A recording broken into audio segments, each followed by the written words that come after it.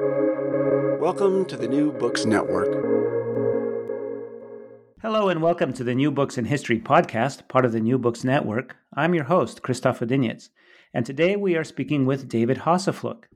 The book is The Siege of Shkodra by Marin Barleti, an Albanian priest of possibly Venetian origin, which Dr. Hosaflook translated, edited, and introduced, supplementing with texts from other Christian and Ottoman sources. The original Latin version came out in 1504, making it a truly borderline case for the New Books in History podcast, but Professor Hosaflook published his English version just a few years back in 2012, exactly 500 years after Barleti's death. David Hosaflook is a professor of intercultural studies, Christianity, European history, philosophy of religion, and Albanian history. He completed his PhD in history at the University of Tirana and is co-founder and executive director of the Institute of Albanian and Protestant Studies. In 2019, Dr. Hosaflook was voted laureate of the first annual 22nd of November Prize in the Republic of North Macedonia, an award for achievements in the sphere of political, cultural, and social life. In addition to being a historian, or perhaps even more importantly, Dr. Hosaflook is a missionary who has worked with churches and humanitarian projects in the Balkans since 1992. For 30 years, he has lived in Albania with his wife and 6 children. So congratulations on this book, this scholarship, and 3 decades of studying this really interesting world. Well, thank you, Christoph, and it's a pleasure to be with you on your podcast. I've listened to a few broadcasts and enjoyed it thoroughly. Thank you. Would you please tell us a bit about this journey and your life's work? Yes, it's kind of an unexpected journey. I was a senior in college when a pastor called me and asked me if I would be interested in joining a small trip to Albania. That was 1992. He had just been back, visited orphanages there, and the government was in shambles after its long period of communist rule. And they just needed help. So he formed a small organization and was looking for volunteers to live at the orphanage with children and just really love them and help them, teach them, and help the organization to care for their physical needs. So I went on what we call a short-term missions trip, and that was 1992, so it got a little longer. Over the course of time, I began working also with churches. There were no evangelical Protestant believer, and so I began working in leadership of some new churches in Tirana and then up in the northern city of Shkodra.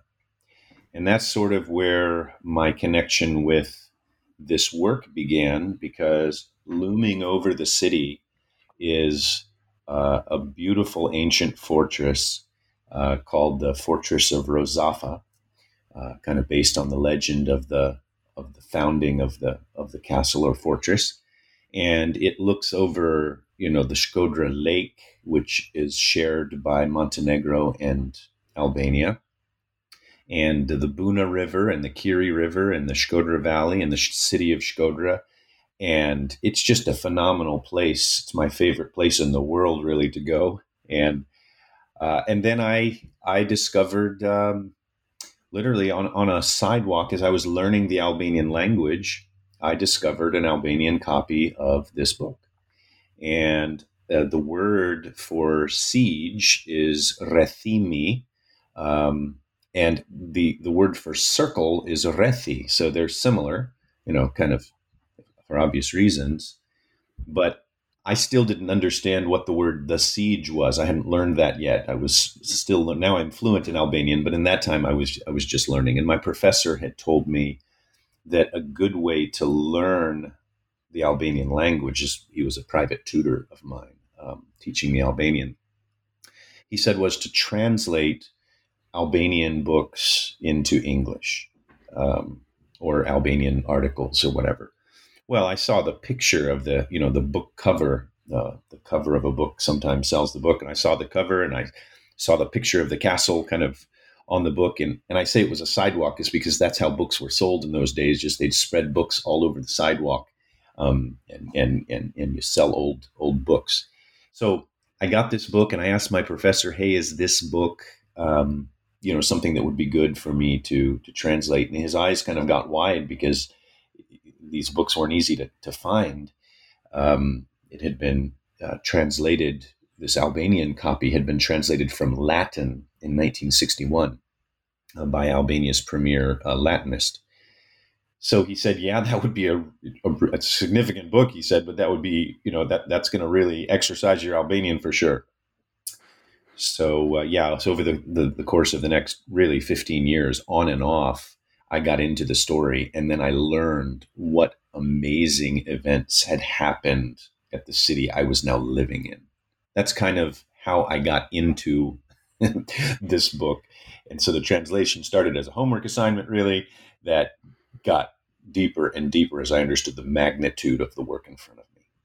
That's really amazing how small things lead to big things. And also at that time, before the digital age, how fortunate and providential it was to stumble across such a work.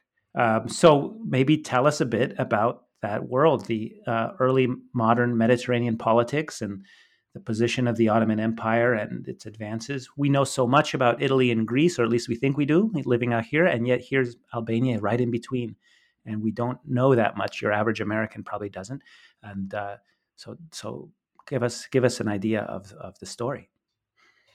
Yes, well, like many people, I hardly knew where Albania was when I first heard about it.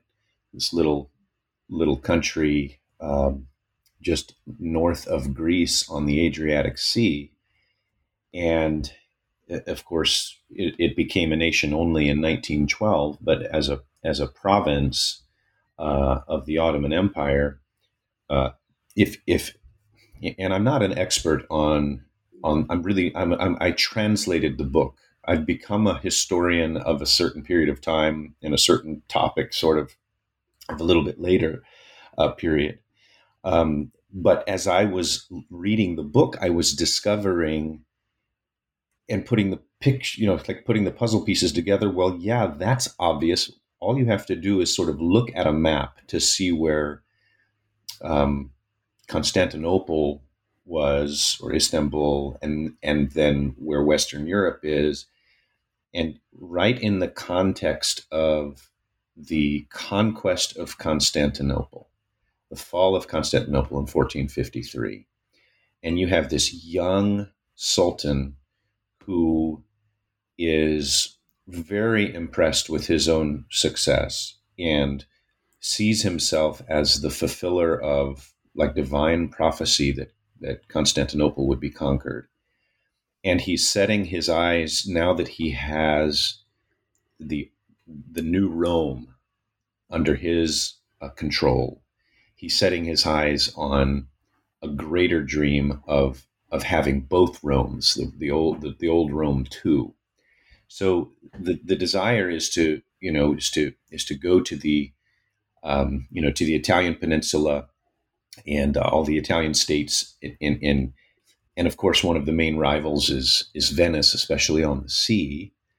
And that's a very complex relationship of the Venetians and the Ottomans, and I don't even understand it all. All I understand it's very confusing. It seems ambiguous, and they seem to go back and forth and trying to play themselves both as a strategic trading partner with the Ottoman Empire at times, and other times as, yes, we're standing strong for liberty against the Ottoman Empire.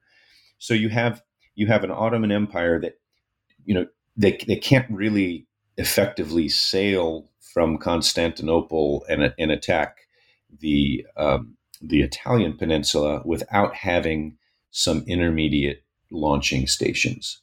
And that's why I just look at a map. It's just obvious that Italian, or the Albanian and Dalmatian coastline are so important, absolutely vital to a future campaign on Western Europe, which is what the Western Europeans were beginning to fear once Constantinople fell. And so in 1391, actually, the Ottoman Empire had taken the city of Skopje. And almost immediately, 1 year later, Venice then took control of three of the most important Albanian Adriatic port cities, uh, Duris or Durazzo, Leja, Lissus, and Shkodra, or some called also called Scutari. And they began sort of having a direct rule with local Albanian population there as well. But they had kind of control of those coastal cities.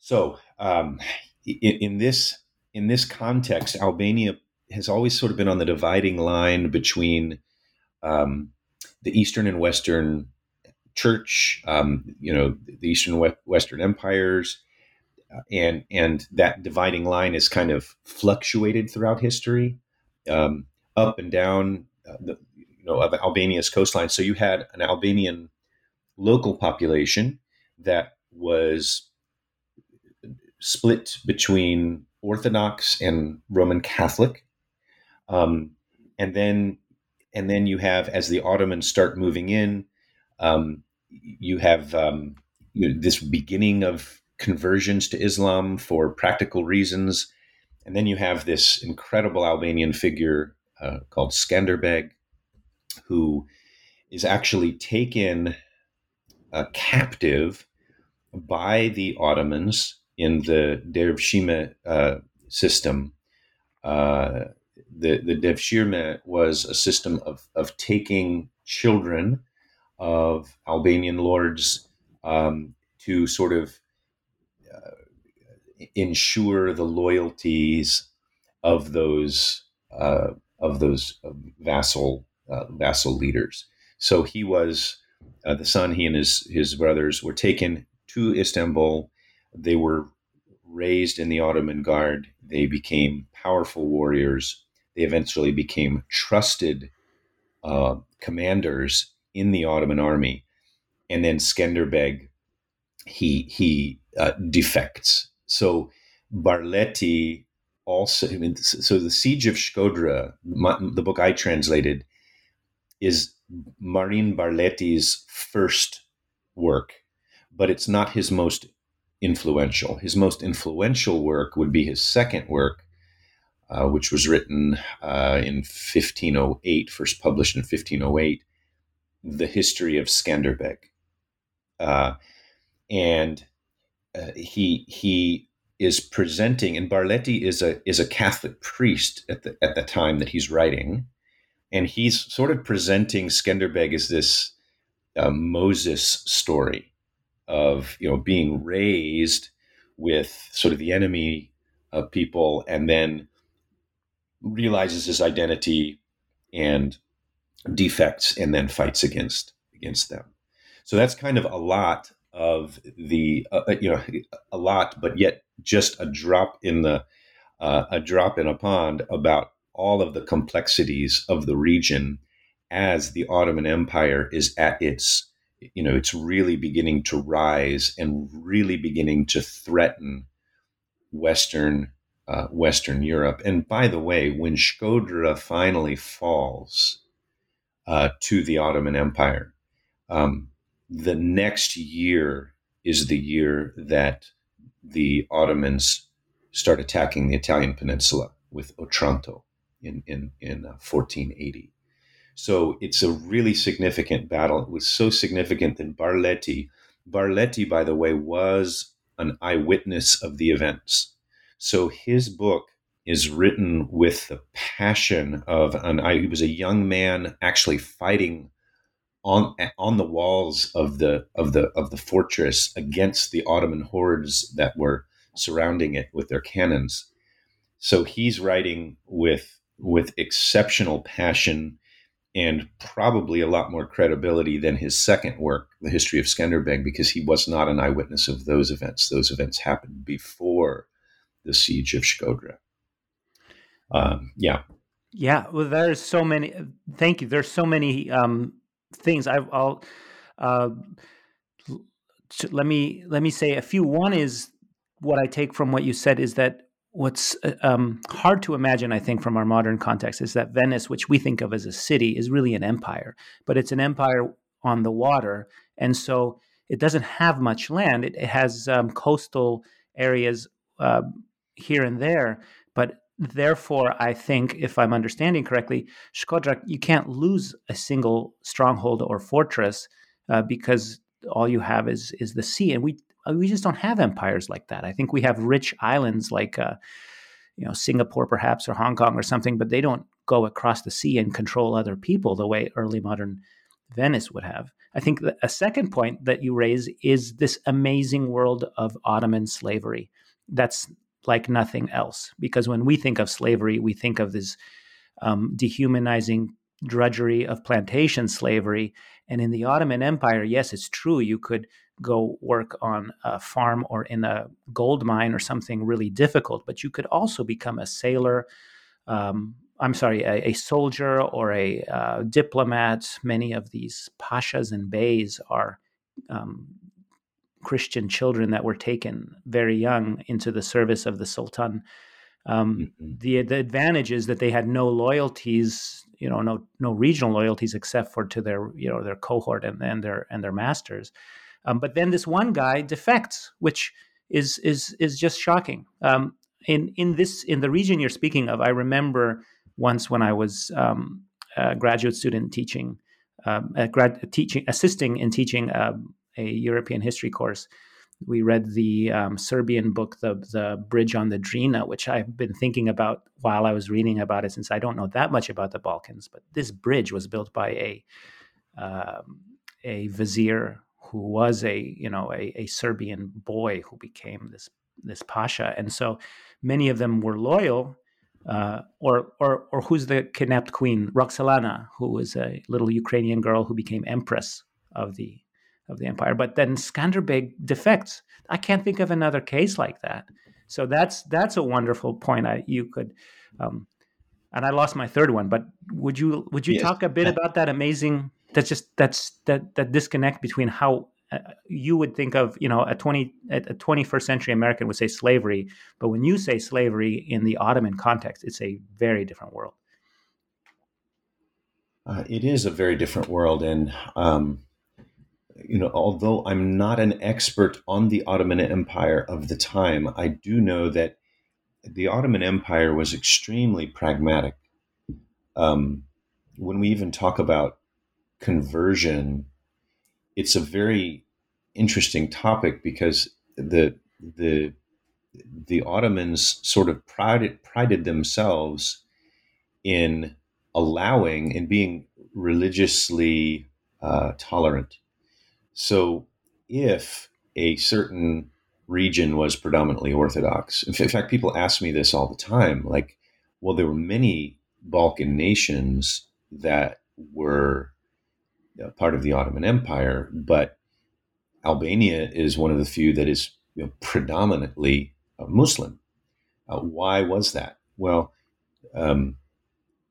one of the reasons is because the Albanians did not have a cohesive religion to begin with, being on that dividing line, and so they were not interested in all of the small details between the Orthodox and the Catholic religion. Does the Holy Spirit emanate from both the Father and Son, or just the Father alone? These kind of questions weren't extremely important to them. They were very pragmatic on survival, and so the Ottomans, if there was a strong Orthodox community and the patriarch or the Orthodox leader could be faithful to them, then they would allow it, and they would enter into an administrative agreement so that they could better manage all of their lands with fewer uprisings. And this, I think, happened as well in the slavery system, where the slaves were not necessarily treated poorly. I mean, soldier training was rigorous, but not in the sense of what we might think of as slavery in the purest sense. So Skanderbeg is getting incredible education incredible military training, but he's also, obviously he's being brainwashed.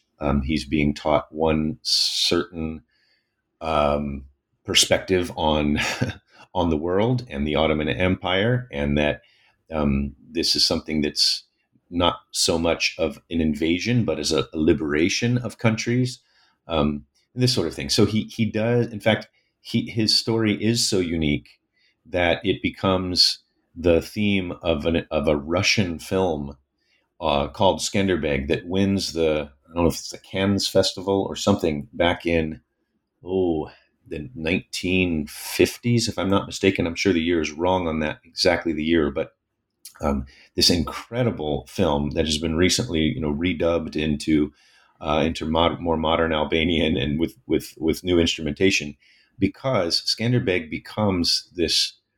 In fact, Tirana, the capital of Albania is Tirana, and its central square is called Skanderbeg Square, and there's this equestrian statue of Skanderbeg with his sword and his helmet, and he's just an iconic Albanian nationalist figure.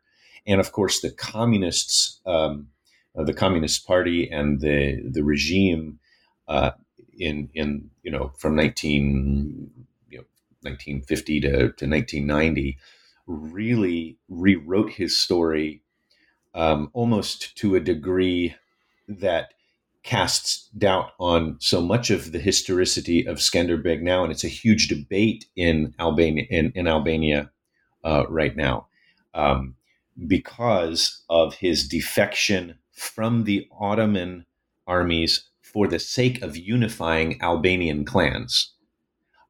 And so he is kind of the first unifier and sort of the father of the Albanian national cause. So yes, the uniqueness of that is something to be noted. Right, and we think of the Ottoman Empire as something that reached its pinnacle at this time, but got a slightly weaker over time, and finally was extinguished after the First World War. But imagine being a European Christian at this time, you would imagine instead of an inexorable giant coming closer and closer. First, as you said, with Constantinople in 1453, and then over the next 50 years, it would just win victory after victory. So the fact that one little town could resist, please go on. Yes. Well, yes, that one town could resist. In fact, I was fascinated as I was translating this, and as I'm translating, I'm running into questions. Well, what is this city? Because its name has been changed, 4 or 5 times throughout history. And so I ended up, just to translate a phrase, I had to do historical excursions and just try to discover what was going on. And over the course of time, I began reaching out to historians and people who were experts to ask them questions. And I began getting this feedback that was, wow, what is this project you're doing? And it was interesting people of significant clout in the academic and historic world, historian world. Once, for example, an author named Kirsten Downey, she's actually a Pulitzer Prize winner who had written, a published author, and she was studying Isabella. She's written a book called Isabella, the Warrior Queen. And she says she had discovered some correspondence in an archive, and it kept talking about Albania. And her book, obviously, Isabella is kind of known for her very tough measures to weed out any disloyalty. But the author is sort of explaining that she was a kind of a mama bear taking care of her kids, because as in the first siege of Shkodra in 1474, she's 22 or 23 or 4 or something, and she's a young mother, and she's hearing about what the Ottoman Empire is doing to the peoples that they conquer and how they take the women. And here she is, a young leader, and so she begins to become fixated on what's going on at Shkodra. And she writes about, and so Kirsten Downey writes about this in her book. So she reached out to me. I reached out to um, Professor David Abulafia, who was the chairman of the history department at Cambridge. And I compare it to a young soccer player who he dreams about scoring the winning goal in the World Cup, and he writes Ronaldo to ask him about hey, here's a video of my recent goal. What do you think? And Ronaldo actually writes him back. Like who would expect that? So Professor Abulafia wrote me back and said this is really a missing link in our understanding of those times. And he actually wrote a fantastic historical overview introduction to the book that I translated. So yes, I mean this was this work is when I got that reply from Abulafia, and then a similar reply from Turkey's probably most renowned scholar at the time. His name was Halil İnalcık, and he's passed away recently. But I asked him if he would also review the book, because I was not, again, I was not a historian of these times. I don't know the original languages of those times, the pertinent languages. So I was reaching out to these professors to say, I'm writing a lot of historical notes in my translation to help the reader who won't understand, just as I wasn't understanding things. But I want you to vet the work, because I'm concerned that I don't want to make mistakes, of a novice, and then I'd rather you criticize the work before I publish. And I was blown away by people of this caliber writing back saying, this is a significant work. I'd be happy to read the draft for you. And that's when I knew this really needs to be more than a simple project for my homework. This needs to go to publication. Well, I think we should add that after your first introduction that you write called The Reader's Orientation, there's Abulafia wrote the next introduction called Historical Context. And it's a really nice essay right at the beginning of your book.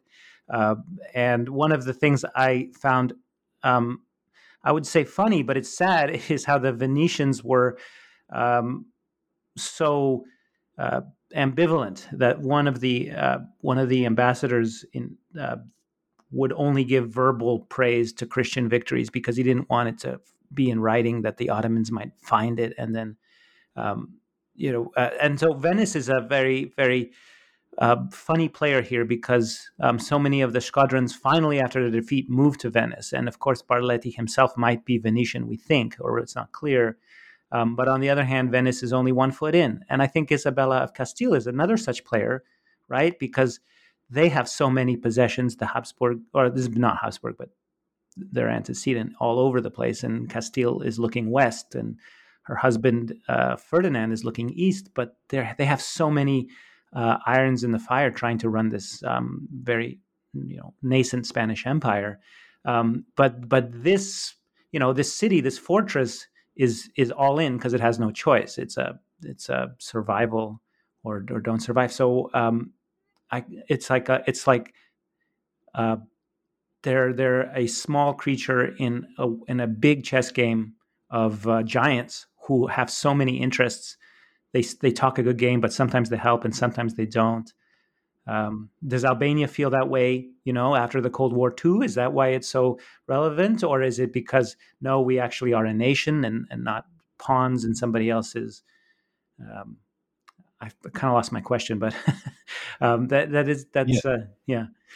Yeah, I know what you're saying, because in fact, Abulafia puts it so beautifully at the end of his introduction, where he's talking about the importance of Albania, and of course it's important today just because of its position. But I just read how he kind of ends his historical context by saying, it is to modern readers in the West that this new translation is addressed, in the hope that the history of Albania will no longer be seen as marginal and minor, but as the story of a land poised uneasily between two worlds, a place that played a role comparable to Rhodes and Otranto in the late 15th century struggle between the Ottomans and the West.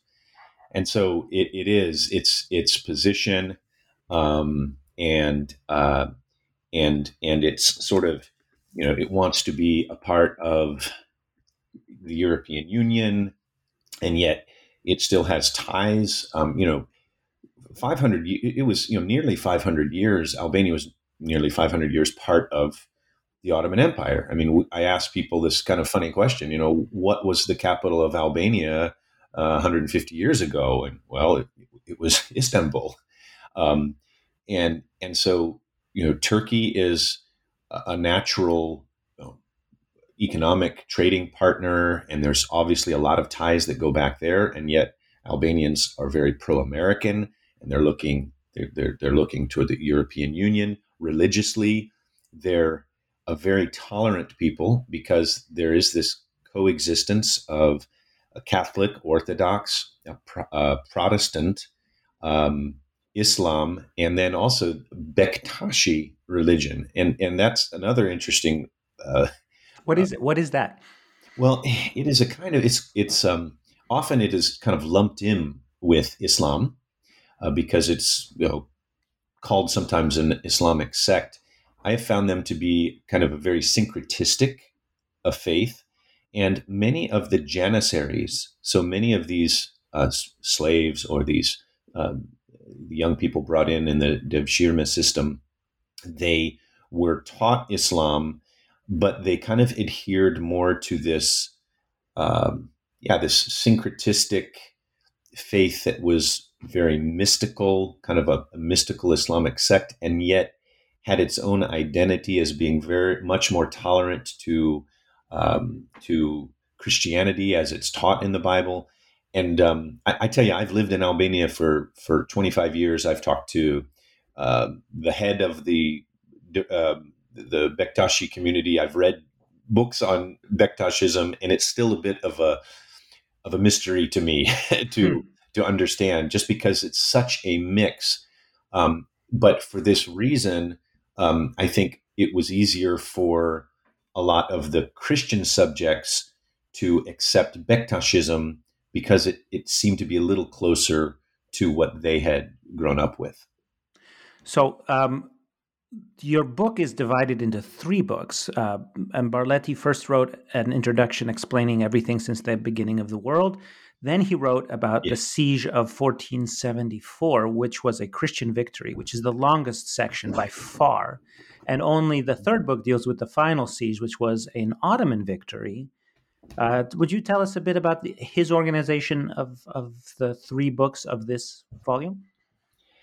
Yes. So it's kind of interesting. He begins with this, um, I call it a prefatory note to the Doge of Venice, Loredan, because, of course, he's writing in Venice as one of the Albanian exiles, and the Albanians who had fled to Venice received lots of protections, financial aid, and some time has now passed, and so many people see this as, his kind of posture of reminding the Doge about how faithful the Albanians have been to them during wartime, how thankful they are. It's very, um, it's full of praise for the Doge and for all that Venice has done for them.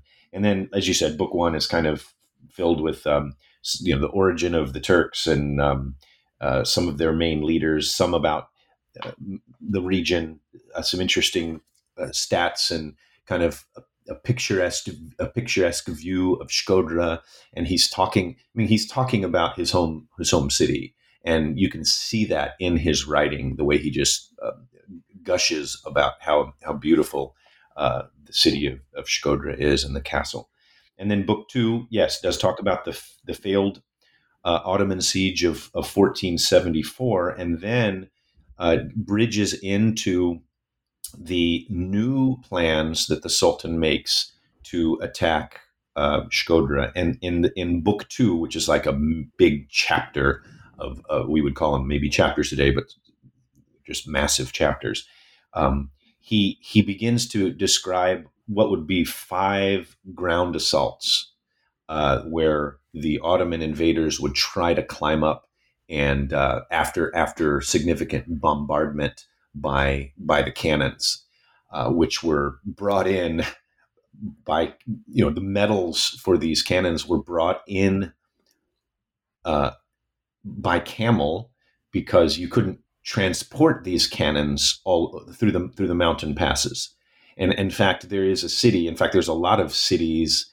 What's the name of it? The translation is cannon foundry.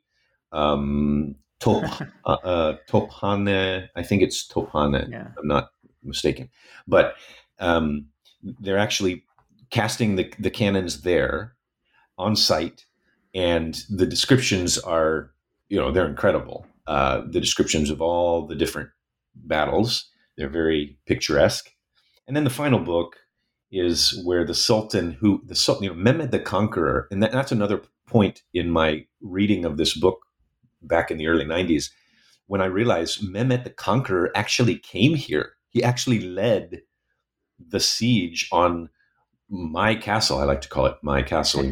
I love it so much. He actually was here. I mean, that's just phenomenal. That Constantinople, he leads that personally 2 years after he becomes the Sultan, and 2 years before he dies, he comes to Shkodra. So he, in book 3, kind of alters his strategy. They take some of the smaller surrounding castles of Shkodra, who had been supporting the defense of Shkodra, and kind of in these guerrilla attacks on the Ottoman camps.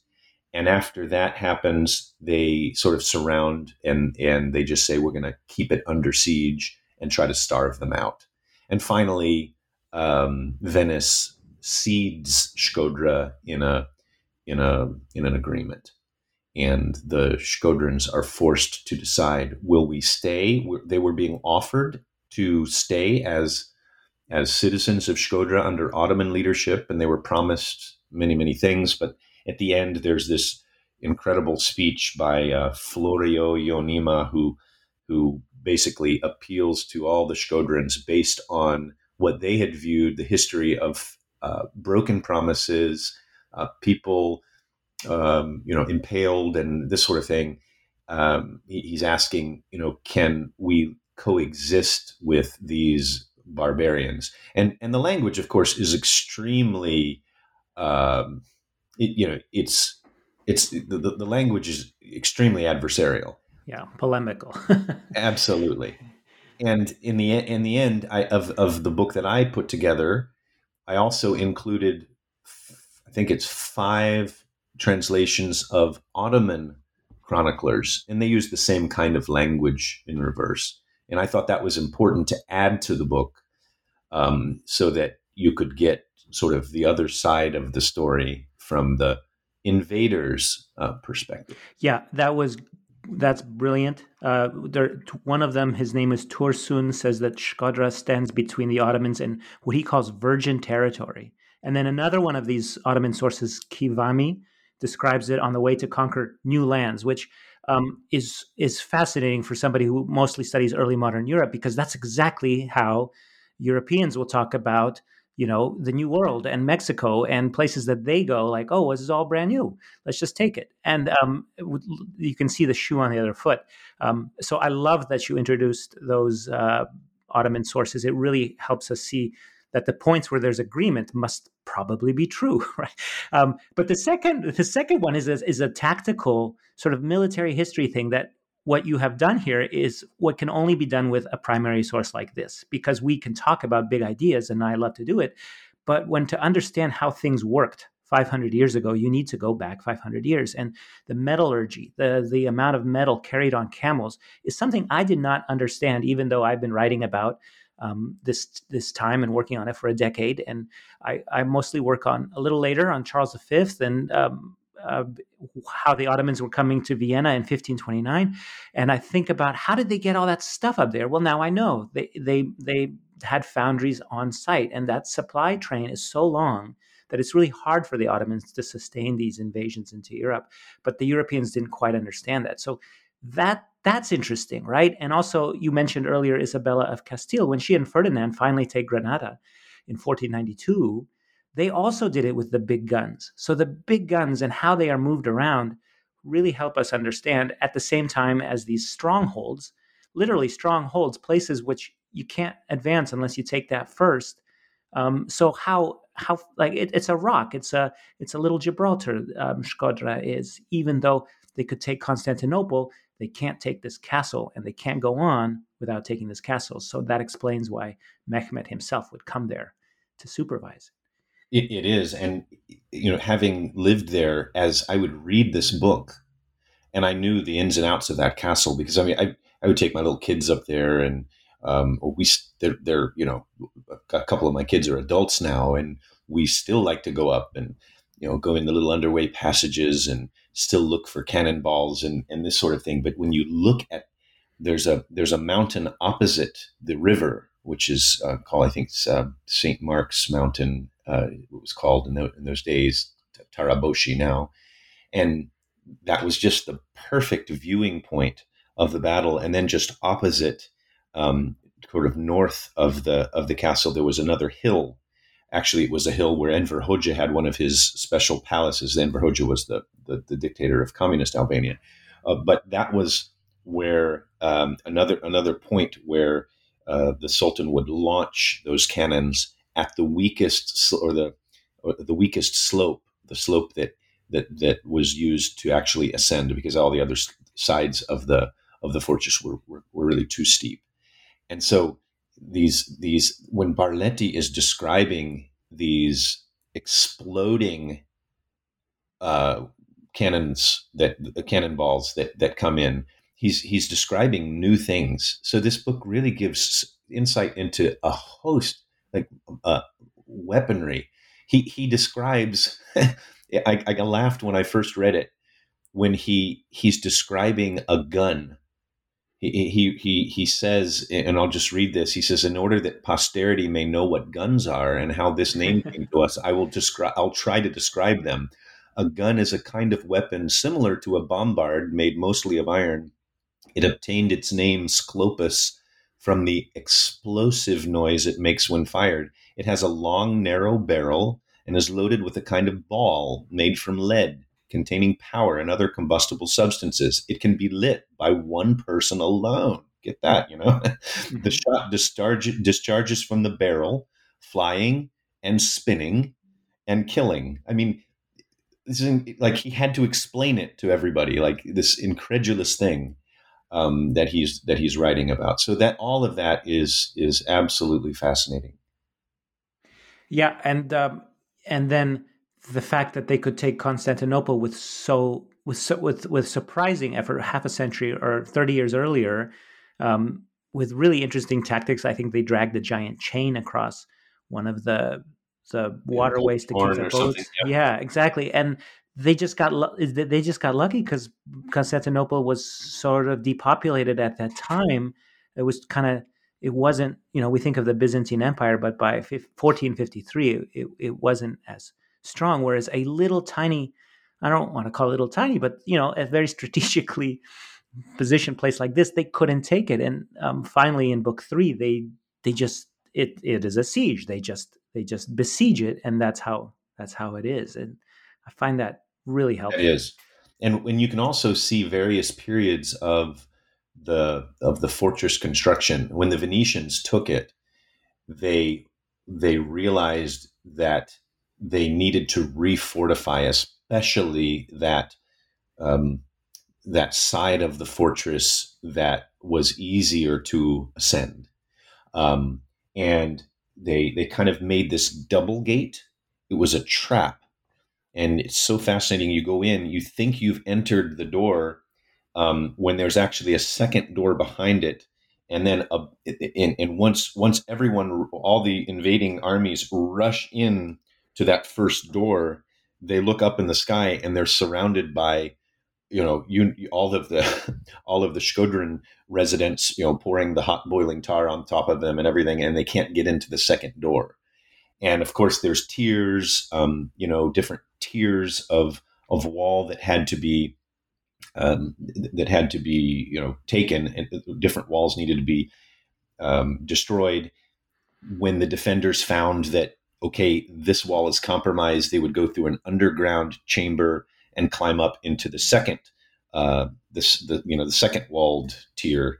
And it's just fascinating when you're there reading the book, um, and looking and sitting. Oh, and that helped me actually translate it, because I could actually picture exactly what's going on by some of the new excavations that have been done recently. Is it an archaeological site or can we all go in there and search for cannonballs as you did with your kids? Yes, it's unbelievably. I mean, it's still just accessible as can be, and there's very little restrictions. In fact, when I first went to, like, I was 23, and I went to the museum, and they had these cannonballs, like all sorts of sizes, and we read in the book about 800-pound stone balls, where, well, they're actually in the castle's museum. And I had seen someone in the city that had a cannonball, and I said, where could I get one of these? Can you get them? And that was a very naive question for a 23-year-old, but, and he was like, well, which one would you like? Choose one. From the museum. So it's not quite that open anymore, but again, everybody can go up there, and every once in a while they'll do some excavations on a specific part, and that'll be walled off. Yeah, I feel like a little kid searching for arrowheads, except for these are cannonballs. they weigh a lot, and so rhetorically that works too, because every time Barletti mentions a cannonball, they're getting bigger, and so like here's a 150-pound, then you turn the page and here's a 400-pound, and then you turn the page and here's 800-pound cannonballs that they shot 13 times in one day. So I think the other tool, the other weapon that we see deployed here, in addition to heavy artillery, is words. And he includes speeches by the Sultan, by Ahmed Bey, and then by a very interesting Catholic figure, Friar Bartholomew, and then a sort of kind of a captain, Jacob Moneta. You think these are real people, or you think he used them just for, like, I'm going to use this kind of language for this figure? I mean, I guess we can't know, but talk about the use of rhetoric in war in this account. Yes, I believe that these people were real figures, real people. Um, I, um, I sense that and I'm actually in the process of preparing his second work, The History of Skanderbeg, in English. It was actually translated in 1596 into English, but the translation is so hard to understand that I'm just recasting it just a bit. I don't want to lose that original sort of Elizabethan style of English, but because anyone who wants to study Skanderbeg, they have to start with this book. That doesn't mean that this book doesn't have its errors, or that there's a lot of debate on how trustworthy Barletti is in his history of Skanderbeg. I get that. I think that the swing has gone too far on discrediting Barletti, though. And that often happens until people reached a more balanced position. You see some exaggeration and you assume everything he's saying now is discredited. And I don't think that we should go that far, especially in the Siege of Shkodra. In the Siege of Shkodra, he's an eyewitness. And so I guess it's possible that some of the names he might have invented, but I don't think that's true. I think these are real historical figures. Now, the speeches themselves, obviously, he is writing. He's a writer. He's a Catholic priest. He's a religious man. He's writing to a Venetian audience. He's very panegyrical to the Venetians, and he is writing literature in addition to history. He's careful. He's often a careful historian, and will talk about sources, and he has actually historical methods that are comparable today in many parts of his books. Whereas, in ways that he will kind of evaluate how valid a certain fact is, or he'll say, now this is conjecture, we don't know for sure.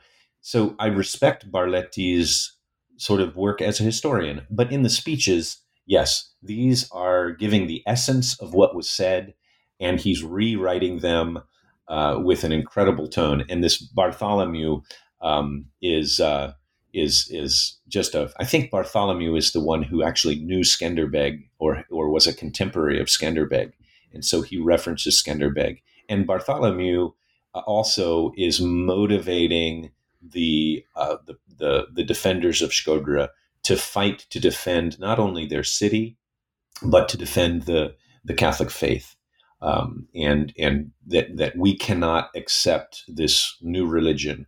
We must be the guardians of Christianity.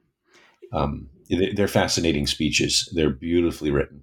Yeah, and Bartholomew's, I think I'm saying it correctly, is the longest by far.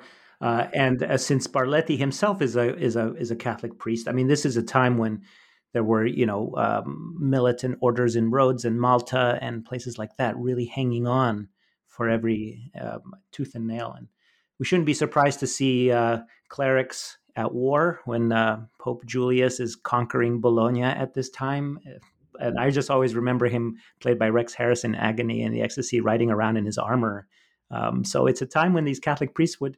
It's not strange that he's a priest and fighting. Yes, indeed, and especially in defense of the city where he grew up. And of course, religion is a great motivator throughout history and in warfare. Indeed, that's true. And then another incredible speech is towards the end. It's Florio Ionima, who has another very lengthy speech that he is saying, do what you want to do, but these are the reasons why I am going to Venice. And to make sure that the Ottomans would even allow them safe passage, the